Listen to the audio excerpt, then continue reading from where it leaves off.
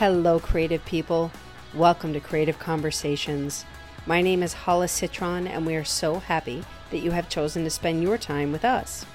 I am owner and founder of I Am Creative and Express Yourself Publishing, and I am on a mission to expand the definition of creativity beyond a pencil and a paintbrush and to empower people, especially adults, to own their voices and talents that come in so many different forms. This space was created to talk to people with all different kinds of jobs, hobbies, and interests, and to have conversations about experiences and perspectives, all centered around three questions. How do you define creativity? How do you incorporate it into your life? And why do you think it's important? Then we have a free-flowing conversation and we see where it goes. So I have had the opportunity to speak to so many. I've spoken to musicians, comedians, doctor, lawyer, wrestlers, Reiki masters, and entrepreneurs as young as 13. And these conversations explore the reality that creativity is not cute, it is necessary. People have defined creativity as that magic spark, how we show up in our life, imagination, basically all that we are and want to be, do, or have. So I believe from my heart that sharing these stories gives one the ability to expand their thinking, open themselves up for more self-expression, to feel more empowered, connected, and dare I say, happy. So my inspiring guest for today is Tina Bakehouse.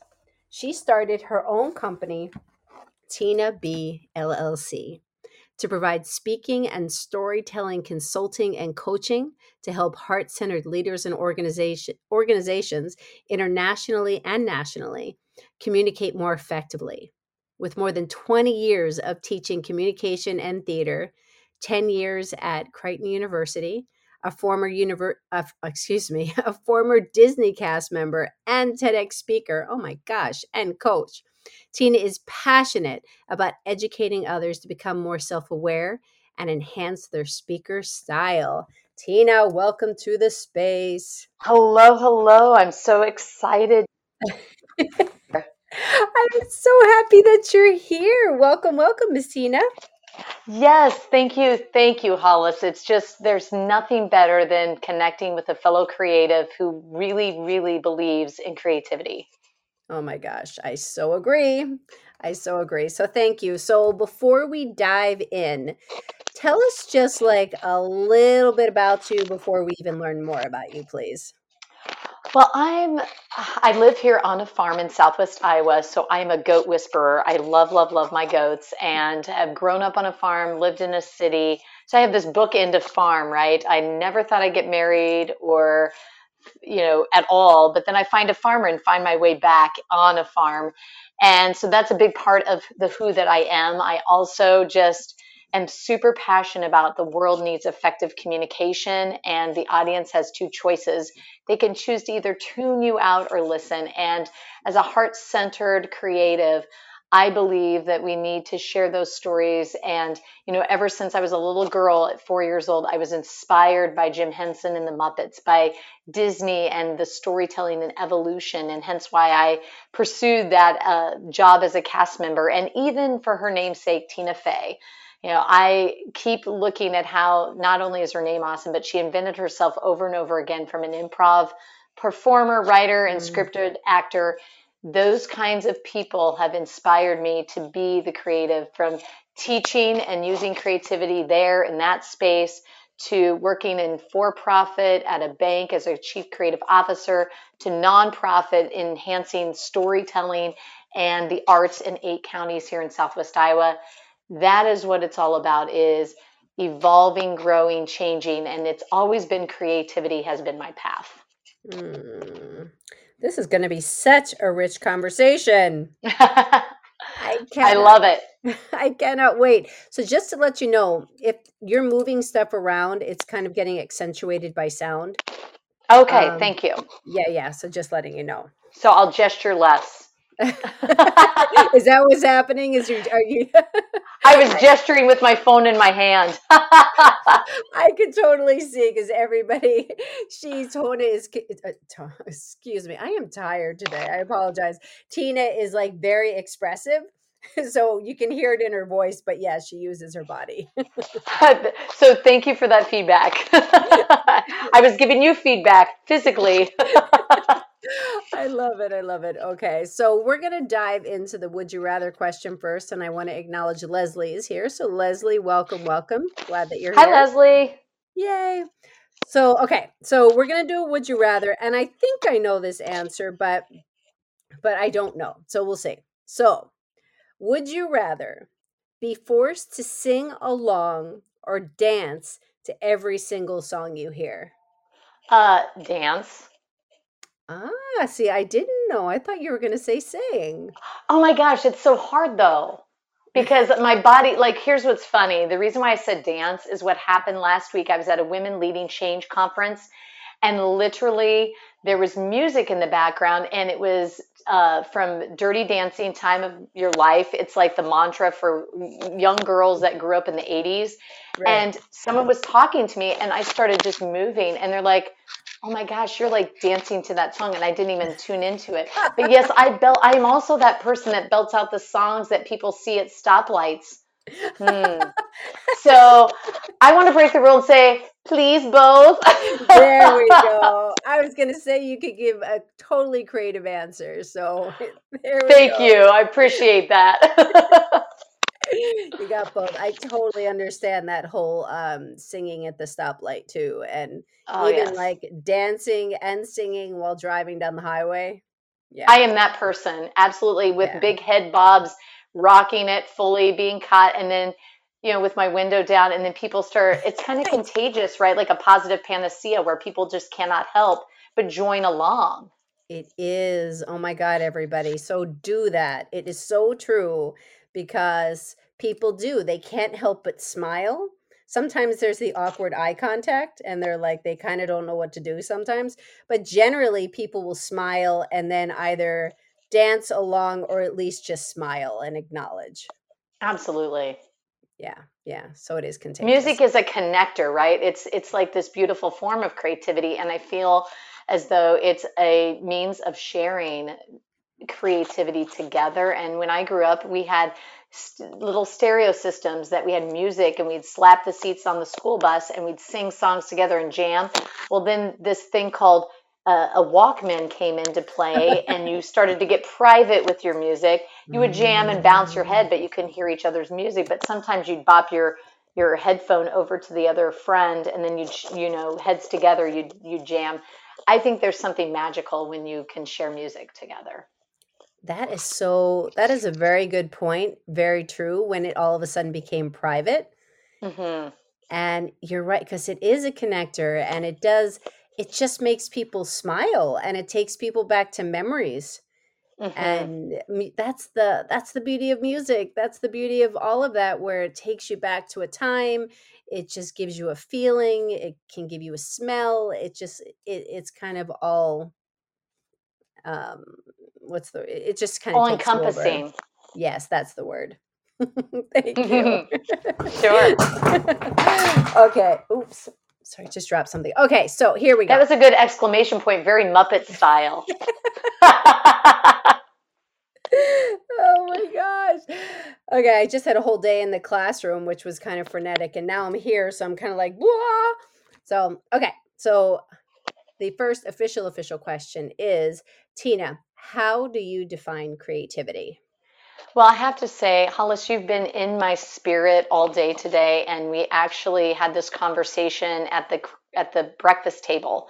I wanted my 12-year-old and my husband to talk about it, and I wanted to share their insights. Then I'll give my definition, if that's okay. Oh, that's Uh, beautiful. Thank you. Yeah. Yeah, so my 12-year-old son, he said, creativity is when you imagine and then this cool stuff enters your head, and then you do something with that idea that just pops up.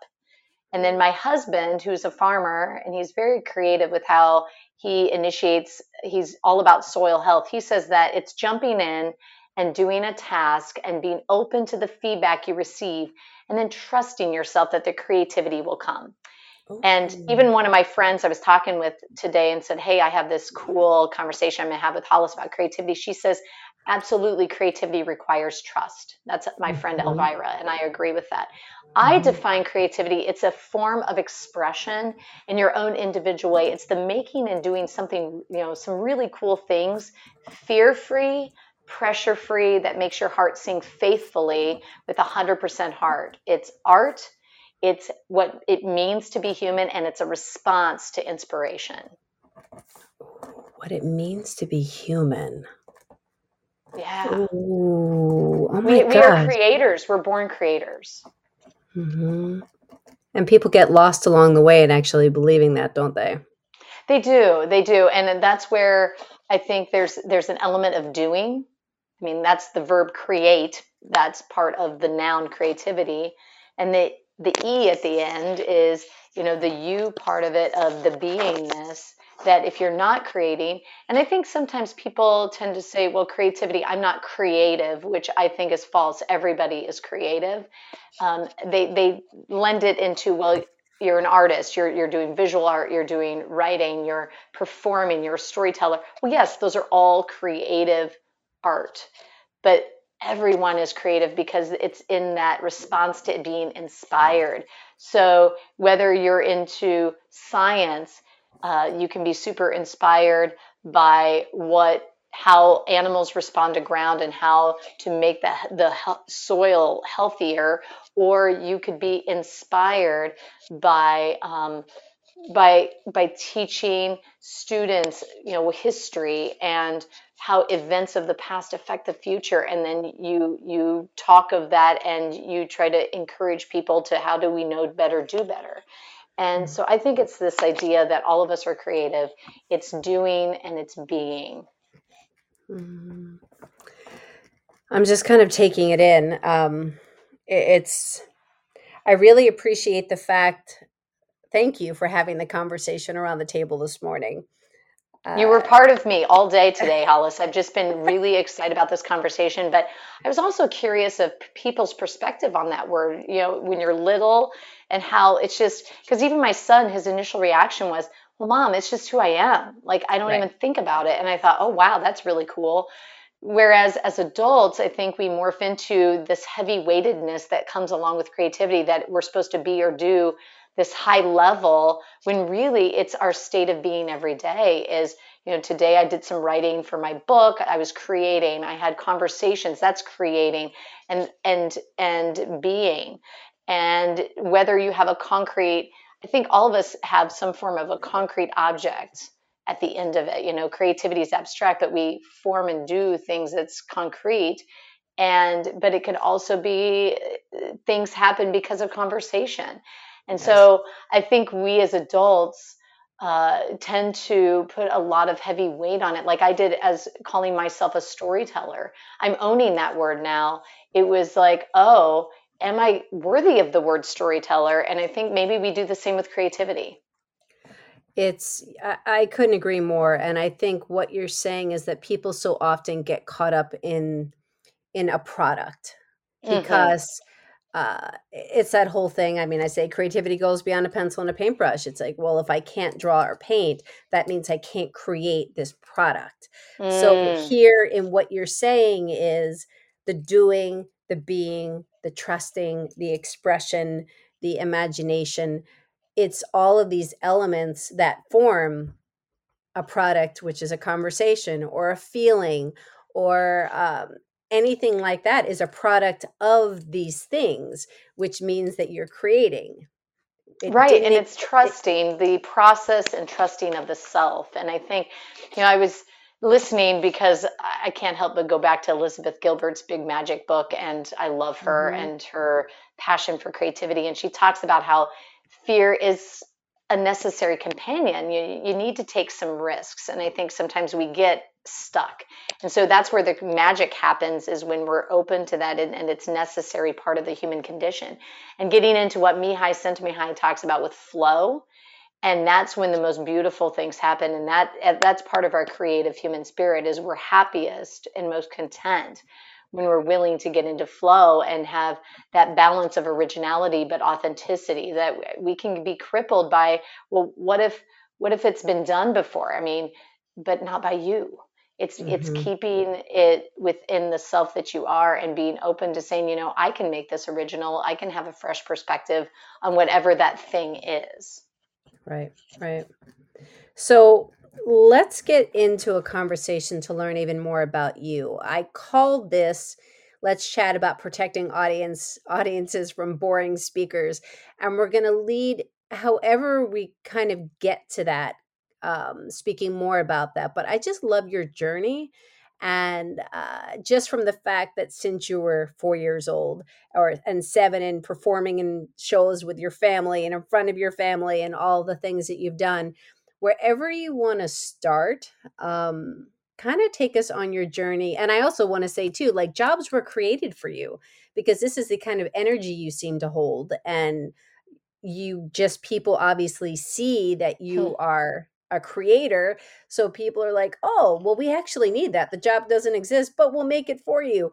It's kind of like that energy that you bring with things. So, yeah, take us on a little Yeah. ride about your I life would here. absolutely love to go on this beautiful roller coaster with you, Hollis. Yeah, thank you. I can't not create, and I am a creative problem solver through and through. And my background in theater and speech communication has always had to be a part of every single job I did. I mean, from the very first time I was a waitress in an indoor outdoor coffee shop slash restaurant, I took it upon myself to be super creative with the desserts. And I'd ask my boss, I'm 16 years old, and I said, do these desserts have names? And she said, no. I said, well, can I create names and to make it super fun and see what happens? And she says, sure. And the first day I did it, I would create stories for these different, different beautiful pieces of dessert, and we sold out. And she goes, "What did you do?" And I said, "I created story and name, and the chocolate cake became a zesty zucchini chocolate cake."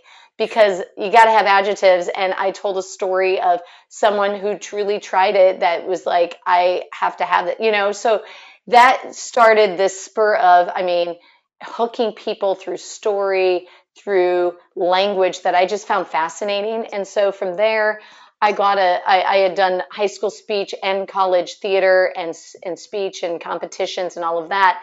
Got a degree in communication studies and psychology because I thought, what a beautiful marriage. I love people, enjoy people, see people as helping move the needle forward for the greater good. But you got to understand the self and the other. And that's where Mhm. psychology comes into play.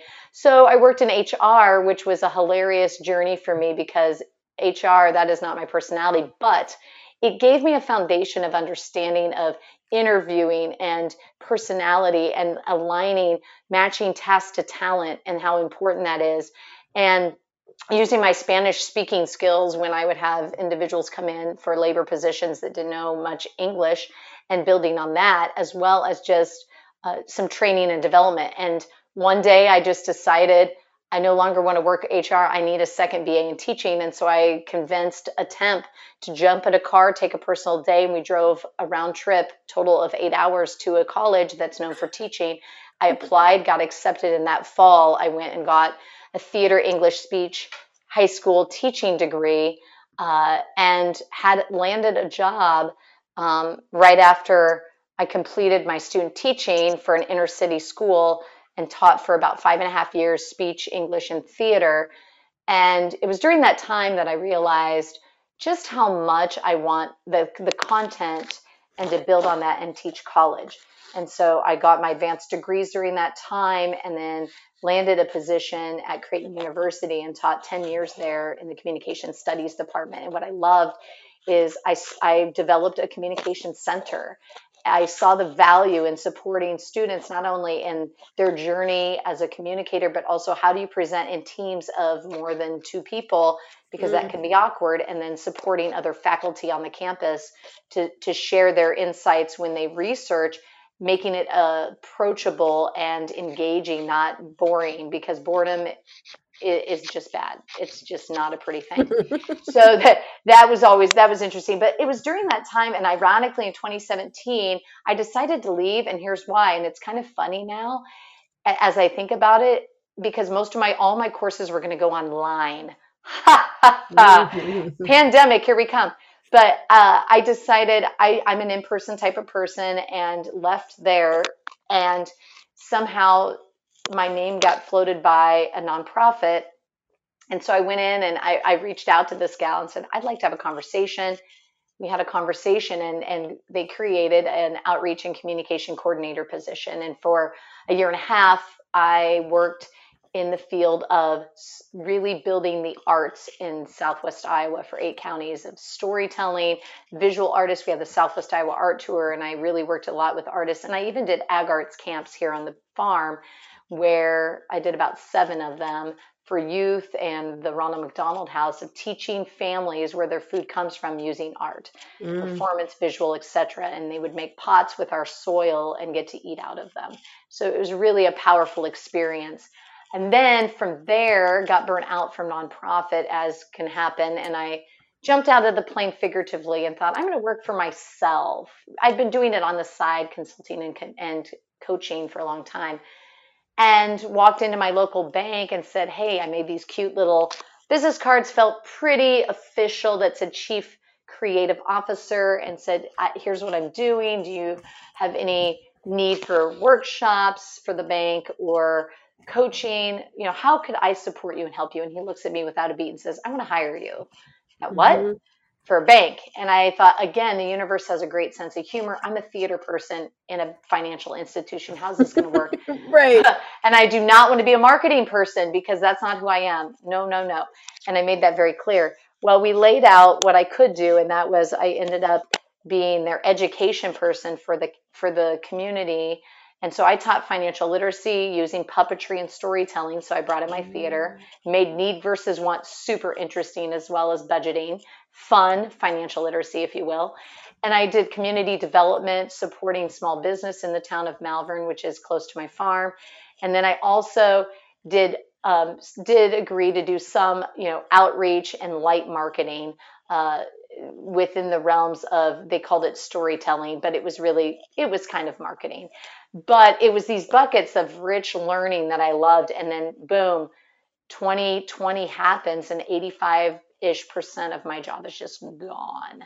And I Mhm. really had to sit with myself, and I spent a lot of time with my goats, which sounds crazy, but there's something about animals that's soothing and calming and beautiful. And so I just watched how they interacted with each other, and it was very therapeutic. But I sat with myself and was like, is this really, I'm in act 3 of my life. Is this really what I'm called to do? And what I was noticing is my side gigs were really starting to pick up, and I'm like, oh, this thing called Zoom, which, hey, do you need a link? You want to Zoom, has become like the vernacular of the last couple of years. And I thought, oh, maybe this is what I want to do. So I had a heart to heart with that very same bank owner who had created a job for me and said, here's where I'm at. And he goes, you know what? I fully support you, all in. Mhm. So he's like, Mhm. how about give us the last 4 months, just wrap things up and create your website. We support you. And Oh, wow. so I didn't look back, and boom, that first year, Tina B LLC, storytelling and speaking, consulting and coaching business came to fruition, and haven't looked back. It's exploded in a great way, with programs for individuals and groups, consulting for corporate, as well as workshops to really help people understand who they are as communicators, their temperament style, and how they can align with that, but communicate with confidence and clarity, messages that matter, and making those messages get to the hearts and land in that space of the audience, to being audience centered for all communications co-creation.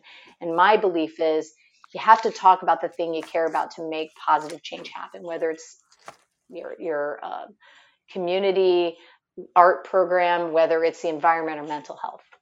Hmm. Gosh. Whew. That's my Okay. journey, and I'm sticking to it. I am a creative unicorn here in Southwest Iowa. You are. Oh my God. So there's so much to say, but I have to go back, and I know our guest, he's not with us right now. He left, but he said he really enjoys storytelling also. That's awesome. And Leslie, if you have any questions or comments, please just put them in the chat box. Um, I just love going back to the waitressing, and the whole thing of it just came to my mind, accentuating the world is our stage. So here you took this opportunity to be able to, it's your stage when you are presenting food, when you're talking about food, when you're doing anything and you're grabbing people's attention. Like you said, it's making it interesting. So I love that you did that. And I think that simple thing of what you just said is so inspiring Oh, well, because thank it's you. And so it just made me so smile because easy. it was a pivotal moment in my life of going, oh, it just came effortless to me. But this is where I get super curious about is understanding how people work and how they too can creatively communicate for the greater good. Well, and then it also like tying it in, there was a lot of stuff in the middle that I love what you said, but then when you just in the end of what you were saying, you said finding people's temperament style. So again, it's the honing in on where people's interests are and what they're good at instead of Yes. turning them into something that they're not. It's accentuating the skills that they have. And their strengths and capitalizing on them. Absolutely. And that's where I always, with every client I work with, I really tap into, the who that they are, like letting them discover that for themselves and really anchor in their own confidence because they have that ability to be magnetic. And that is my mantra is it doesn't matter your personality, everybody has the capacity to be a creative communicator that connects. Hmm. Creative communicator that connects. When I was teaching, um, one of the biggest skills I think that I was taught in the classroom was don't talk too much.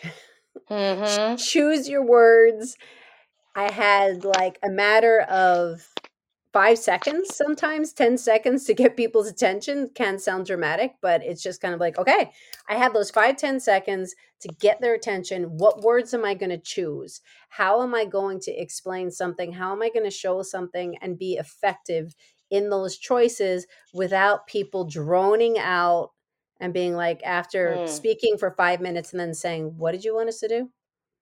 right. Or something else happening where behaviors would then jump in and other stuff would happen because they were bored and confused. Well, right. It's that difference between trying to be interesting versus being interested. And that works especially well when you're in a networking situation of, and I learned this very quickly working for myself is really drawing from the other and what they have to say and asking thoughtful questions and to have that curiosity lead you in the right way. And that's where hooking your audience can really be first of all, it needs to align with what the outcome you desire and what you're talking about, but also with your own speaker style. And I had a client just even this morning stressed about an upcoming keynote she is presenting and saying, "Oh my gosh, is this the hook I should really do?"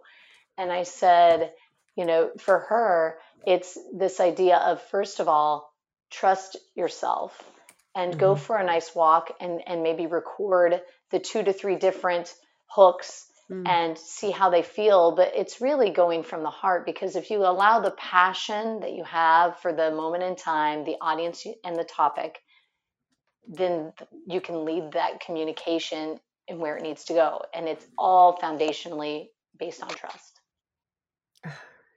It is so heart centered, isn't it?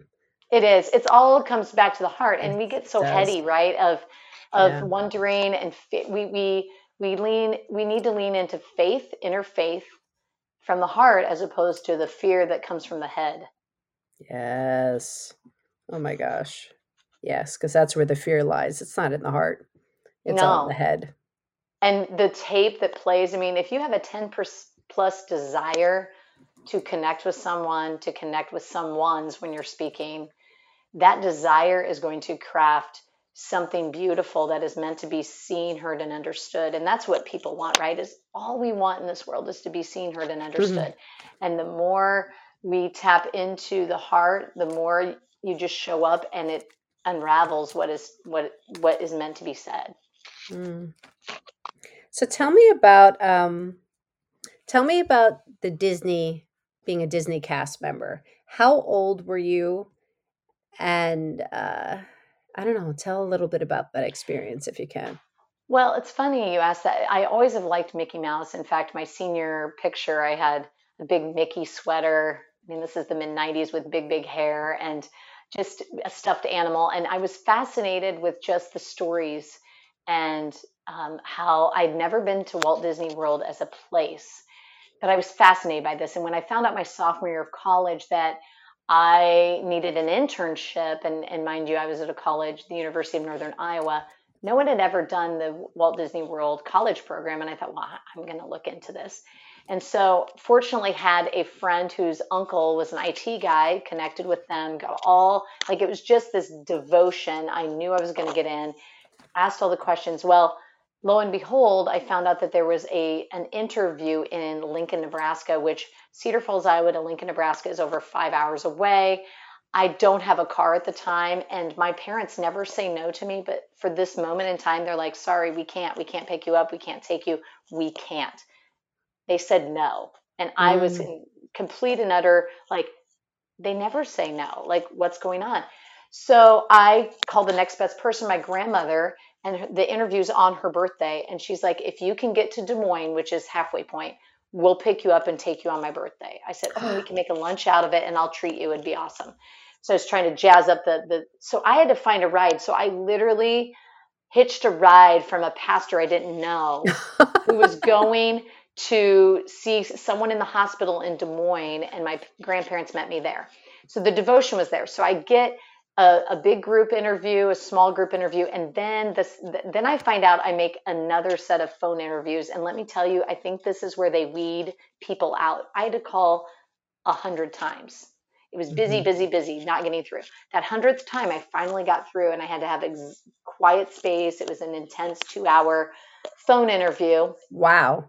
And, they had the in-person, they had the notes or whatever. And so then 6 weeks later, I got the big white manila envelope, and that's not a rejection. Like the little white one or yellow one, you're like, I didn't get it. This was big, got the packet, said not only did I get in, I got in the Magic Kingdom. Someone else I knew was in hospitality, so they were going to clean bathrooms in a hotel. I got in the place, which is Magic Kingdom, Frontierland, and I started out at Splash Mountain Attraction. And you go through what's called traditions, which you learn the story of Disney, all those great stories, but the culture. And then you do Once Upon a Time, where you get to ride all the rides with the lights on and hear the Imagineers and their stories. Every ride has a story.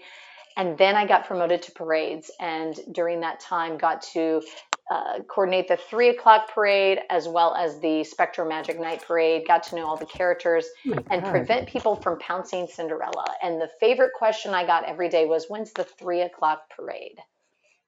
But it was a beautiful experience, right? I learned Disney style communication and business, and I've taken that means of specific connection. I mean, you were not to wear sunglasses that had tinted lenses. Eyes were to be seen. You had you couldn't lean against a building. You needed to stand up with good posture and lean forward. I mean, they did a lot of teaching on nonverbal communication, but also connectivity, but what makes why they do what they do special and not good, but great. Right. Right. I know that it's very secretive from what I've heard is, people who go through, obviously, as you explained, it's not an easy place to work. I mean, it's it's a process. And when people are in it, I've heard, there's a ton of trading and there's just certain things that you can't talk about. Well, and there's emotional labor too, right? You're to be on. I mean, and the funny thing was you never go on stage. There's backstage, which is behind the scenes, your guests. It's not people that are coming, they call the people coming into the park guests, which is very important. But on stage, you have to have a name tag. And one time I forgot mine. So I got to be Marta from Washington, D.C. all day. And that made it difficult connecting with people. Oh, I'm from DC. And I'm like, oh dear, now what do I do? Like, this is an emotional dilemma. I don't lie, but I've got a name tag on. So I just decided to be funny about it. I was like, well, I just decided to tell the truth, say, hey, we at Disney, we're all first name basis. Actually, my name is Tina. They did not have a Tina name tag, and I'm from Iowa, but tell me about DC. So there we go. Oh my gosh, I love it. Yeah, I brought it back to them. I said, hey, because I couldn't be called Marta all day, But so the first name basis, super important. And the value that they placed on that was great. But yeah, there are challenges for it, but at the same time, it was really a special, invigorating time, and I'm grateful for that experience because it taught me so much about myself and so much about people and how Yes. people on vacation can be very interesting. Hmm. There's the whole psychology part, right? Yes, I go back to psychology is fascinating. It is. Hmm. That's What's the their core beauty. values, etc. I love hearing people's stories and how the scaffolding happens, even though it may seem erratic at times. It's just everything happens and it builds on itself and builds on itself just to teach you these things that even if it's not immediate, it gets used at some point or it creates greater awareness. Yeah. I think, part when we think of building a house, right? I live in an 1880s Victorian home that came on a train and then parts and pieces by horse and buggy from another train station. Wow. And I think about how they built this house and how they build any house, that you need a blueprint. And then you use that blueprint to get materials, and then you start the foundation and you build that, and then room by room. And then once the whole space is made, now it's like figuring out where the lights go and electrical work and Mm, the decorations. Well, I think of as humans, when we go to look at the blueprint of our lives, and I think I'm 46 right now and turning 47 later this month. And so I always like to say act three of my life. Act four is retirement, and act five is the Rainbow Bridge. And mm, when I think of that, it's like all these little stories, these snippets, if you will, of experiences, the people that we meet, the choices that we make, like should I or shouldn't I? mhm. And how that affects and influences where we are today, personally, professionally, is huge.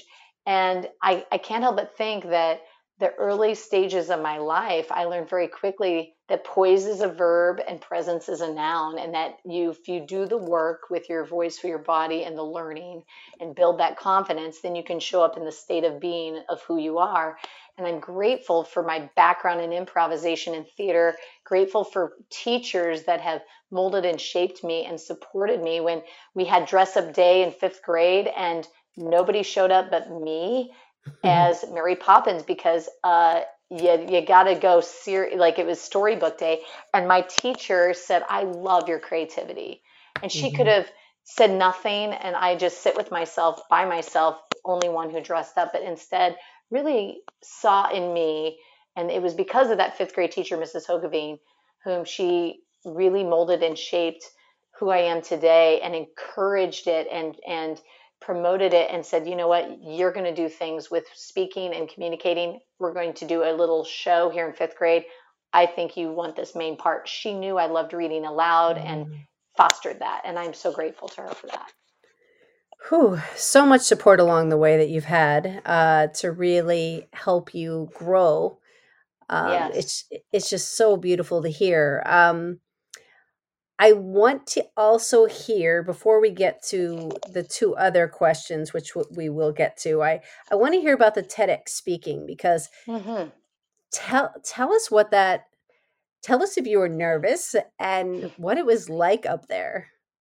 It was one of the most nerve-wracking moments in my life. And that's funny to say because here it's the very thing I teach and I coach and consult on for various speakers when they have that goal, that dream to get on that big red dot. But I my TEDx experience was really, really good for me because what it did is put me in a process of walking through because it's a high stakes experience. And I was able to talk about ag arts and new experience together. So it was this idea of using arts to teach where a food comes from. And that was what I decided that we need to do it together, that experiencing agriculture and art together is where we'll learn and grow and shapes us. And that was my idea. We're sharing and spreading. And the process was, not only from a tryout standpoint, but also the crafting of a message and really narrowing the focus that you have less than 18 minutes. How can you get that one big idea? How do you make it engaging? All of that. But the bigger thing is the craziness in my head and Mm, how much I was really putting pressure on myself. Well, people are going to expect, all that heaviness of Mm. weighing myself down with the potential judgments. Yeah. We do that worse. We are sometimes our worst, but not our worst enemy, not best friend. And so in TED, they really push you to memorize your talk. And when I encourage people, it's like memorization can cripple you sometimes, because if you don't remember that exact line, that exact sentence, it can trip you out. And then you don't know where you're going or where Yeah. you've been.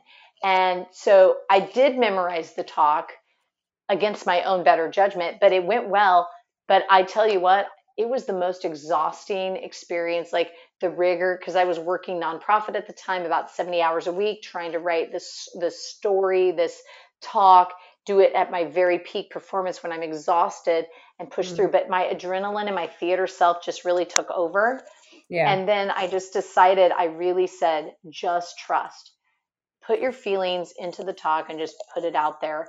And I tell you what, it was the heaviest, hardiest sleep I've ever had, when I just collapsed into bed that night of a job well done. But it was worth the rigor. And it taught me very quickly that with TED, it's a beautiful experience. First of all, you got to have the passion for that topic. You got to do the preparation.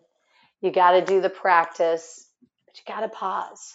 It's that spaciousness that you give yourself of, not only verbally when you perform and share information so people can take it in and digest it, but also when you're in the process of creating a story or a talk, giving yourself a beautiful cadence that doesn't rush you, that Mm. to me, that process is super important. So you don't want to say yes to a TED. Usually that's why it's a 6-month experience, so that you can chip away at it.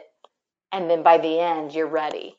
But I mean, I think about some TEDx speakers like Jill Bolte, and she did about brain research, and she practiced, I think, like something like 700 times. Mm-hmm. It was an obscene amount. It was hundreds. I don't remember exactly. It was like hundreds of times, which Wow. says to me, and it looked natural. And that's the other challenge too. Like, you can over practice to the point where you're bored with the talk. So you got Right. to find that healthy, happy balance, but it's getting out of your head and into your heart. So is there space for improv on that In stage? TED, Yeah. yeah, I would say so. There's two types of speakers. There's your randoms and there's your sequentials, and you prefer one or the other. I'm more of a random, but I see the value in sequence, obviously, because your audience needs to know where you're going. When you Right. have, now more than ever, the trend is 12 minutes or less for TED. That's why they really push memorization. So I always, when I've coached people, everybody has a speaker style that's different. So if you need to know your first line, your last line, your basic structure, and in general how you're going to talk about. Now, I would say light elements of improv, because 12 minutes goes by ridiculously fast, and we Yeah. tend to be a lot more verbose. Yeah. Even my responses, I mean, I could talk with you all day long. I get excited, my enthusiasm for something goes, and I just whoop, a response becomes 5-7 minutes, Right. and we don't Right. even know. So I Right. think that it's improv light. It's really heavily structured, heavily practiced, heavily performed. Mm. And the three other P's that I got from you that you said before was passion, practice, and pause. Right, and poise. I mean, and then you'll have that presence. I love alliteration. So yeah, it's and Mm. the pause to me is probably one of the most important P's that we tend to forget, is the beauty of silence and the beauty of silencing the mind.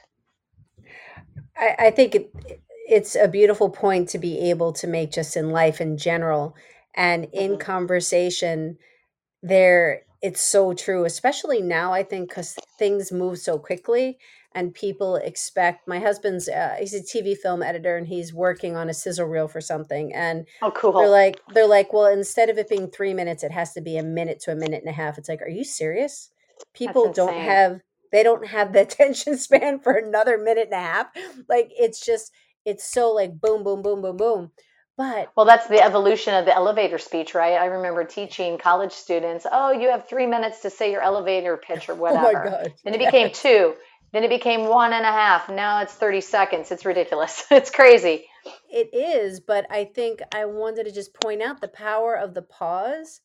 It's Hmm. so important in conversation, and because people get uncomfortable with the pause. It can be uncomfortable when you're speaking with someone and you kind of are worrying about what do I say next, da, da, da. Hmm. Or when you're having the conversation and there's the pause and the person is waiting for what's going to come next. Right. There's I like this actually did an anticipation. experiment. Yeah, and I actually did an experiment with the pause with my college class that I took from Tuesdays with Maury by Mitch Albom, and Maury Schwartz, his late social sociology teacher, had stood in front of his class and said nothing, and then they were squirmy and things. So I did that for my communication studies course Yeah. students, and it didn't take long before they were staring at me like, say something, please, please, please. It's like in an elevator, Mm. everybody stares at the numbers, and when they're just staring at you, Right, and, right. and and so we had a really interesting conversation about what just happened here, and why are we so uncomfortable with silence, and we do fill the air with noise, and it's not generally purposeful. It's because of nervousness of, well, maybe my inner thoughts are so loud that I'm projecting them, you know. Mhm. You're just making me this conversation is making me think of it. I can't remember her name, but she's a performance artist, and this was a while ago. But she did this like back from the 70s. And at one point at the MoMA in New York, she did a performance piece where she would sit at a table and a person would sit across from her and they would stare at each other. And there was Mm. there was no words, there was just stare. So people would kind of take the seat and then they would just stare and see how Oh, long wow. that they could hold the gaze with her. And the power in it was that, but then they brought on an old lover of hers Oh, my. that she did not know was going to be there. And he sat in the chair, and all of the words that were being said with no words, all of a Mm. sudden her eyes changed and her eyes started tearing up and he started tearing up and no words Wow. were said. It was so beautiful. I just got chills from that because I was thinking when you said an old lover, I thought, oh, this is going to really be telling because the eyes are just, they truly are the windows into our soul. And I mean, when I was engaged in a theater training, that would be an exercise, how long you could hold a gaze with someone. And I've Mhm. even noticed in professional settings that that is a challenge. And what a beautiful experience to witness that art of the eyes. It really is the art of the eyes. Yeah, that's a great way of saying it. I did it with in the most awkward age when I was teaching middle school at the time. Oh, And wow. I was like, I showed them that, and then I had them sit across from each other and set a timer for like 15 seconds to hold the gaze. And Wow. yeah, lots of giggles, lots of, you know, not exactly knowing what to do. So we tried like 15 seconds, we tried 30 seconds, and it was really interesting.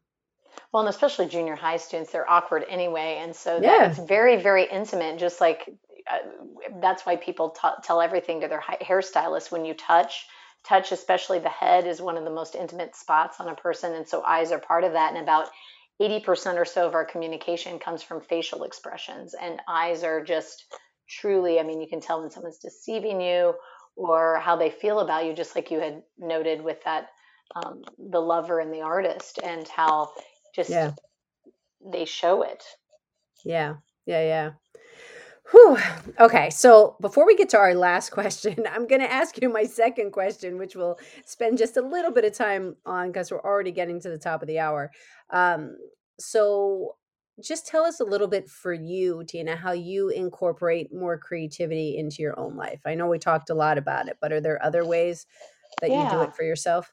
Yeah, so I ask myself, how do I get creativity into my life, and I make it a priority. I actually block out time because I've asked myself what renews my creative spirit. And so I inspire myself, my playful spirit, by being intentional and truly making it a priority. So it's the doing and the being, and I think about it physically, mentally, and spiritually. And so physically, I dance to Broadway show tunes or jump on hay bales, play with my 26 goats, take nature walks, rollerblade, bike, get into a rhythm. And what I find with that physical aspect of play, it's really a beautiful, soft, consistent cadence of movement that washes away and cleanses me of my crazy brain chatter and clutter, and it's very freeing. So I think that that's important, is having physical creativity.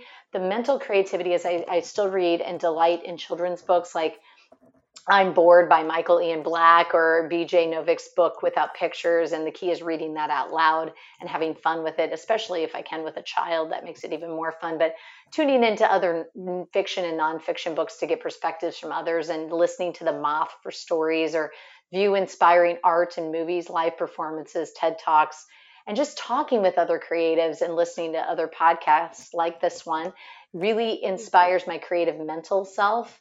And then the spiritual side of my creativity, I really get in touch with the inside, which is taking time out to be silent and sit on my sandbar near the West Nishnabotna River and tune into a sunrise or sunset from my porch, meditate, have that quiet time, and appreciate, express and gratitudes in my journal, and do some writing. Take those artist dates, big or small, that's inspired by the author Julia Cameron, by The Artist's Way. At the heart, it's asking, where is your heart at home?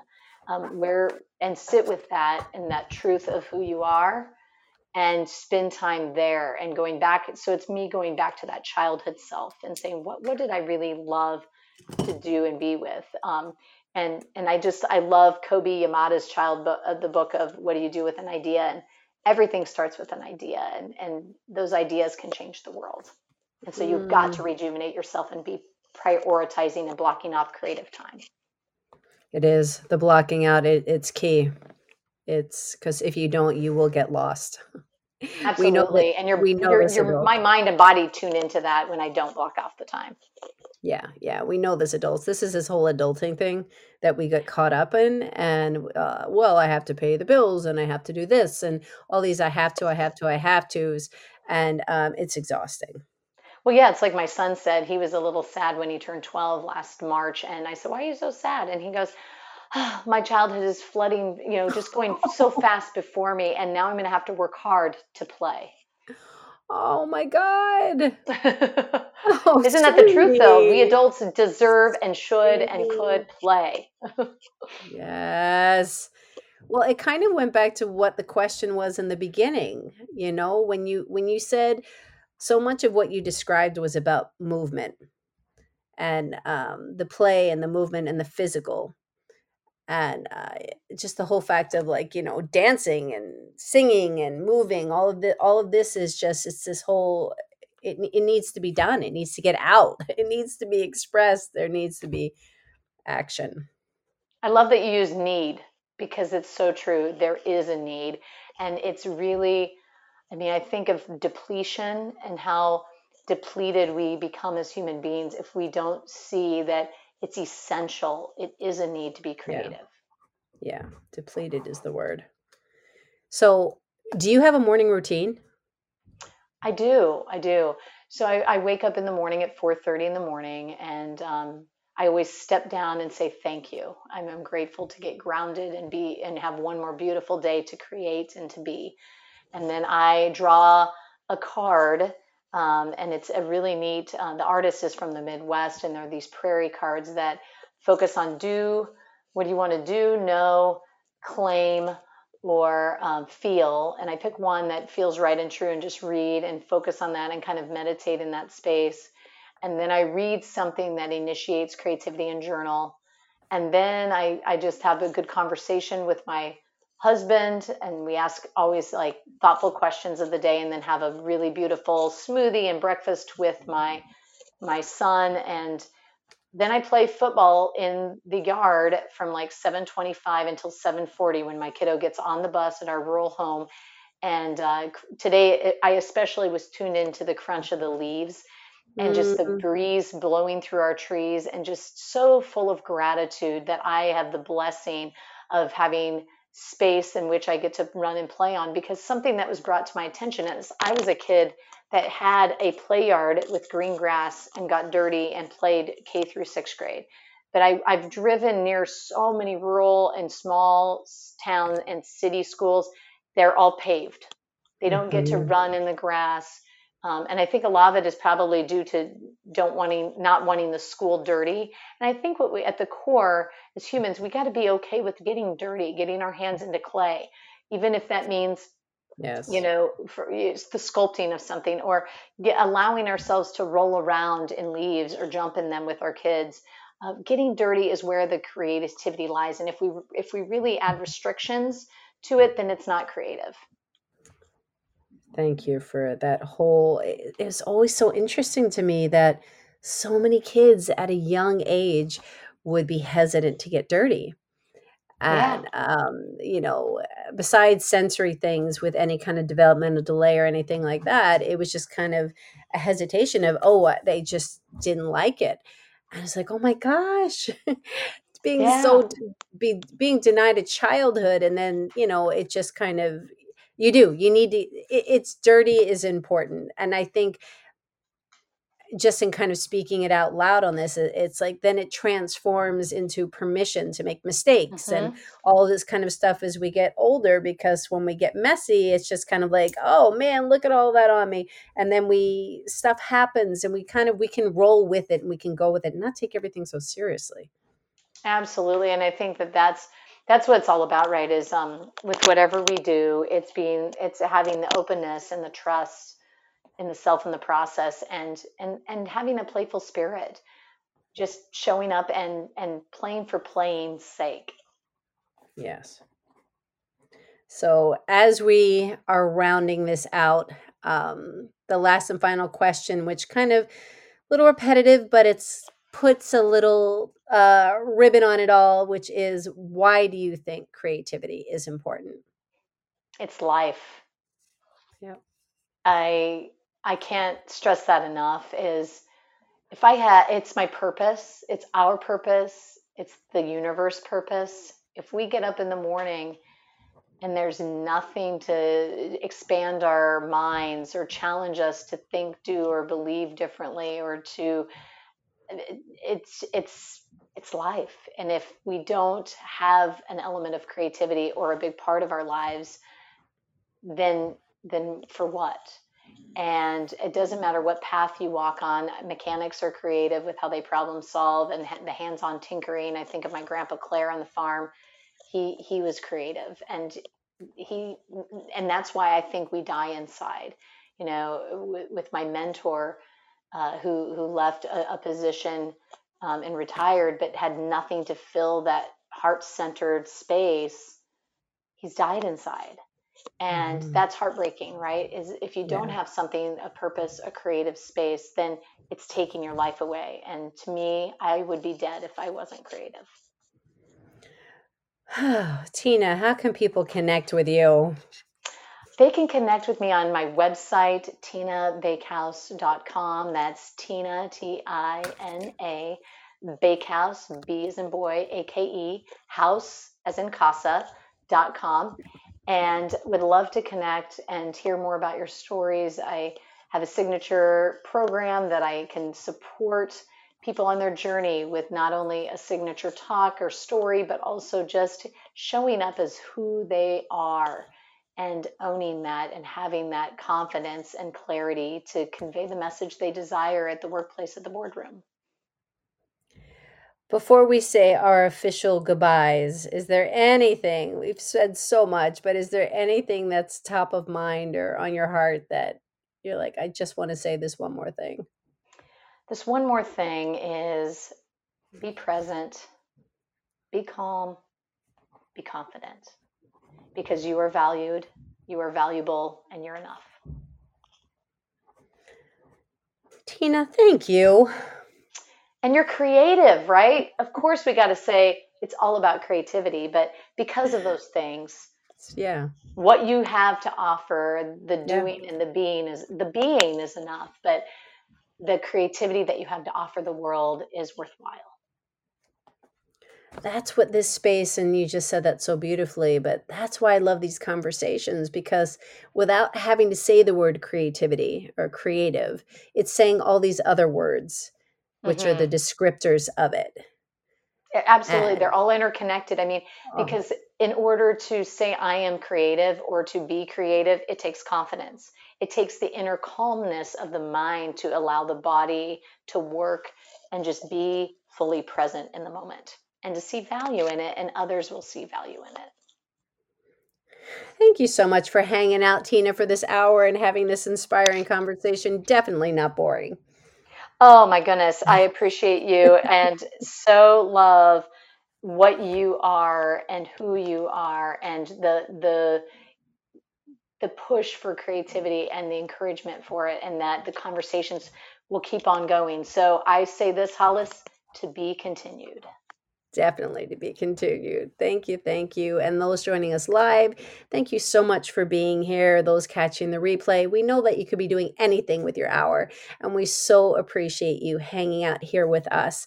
This space is all about inspiring each other, connection, and sharing stories. I believe we've always needed it, but I believe that we truly, truly, truly need it now more than ever. So please like, follow, share, all of that good stuff to be able to spread the word and get this out to more people so people can feel empowered and uplifted.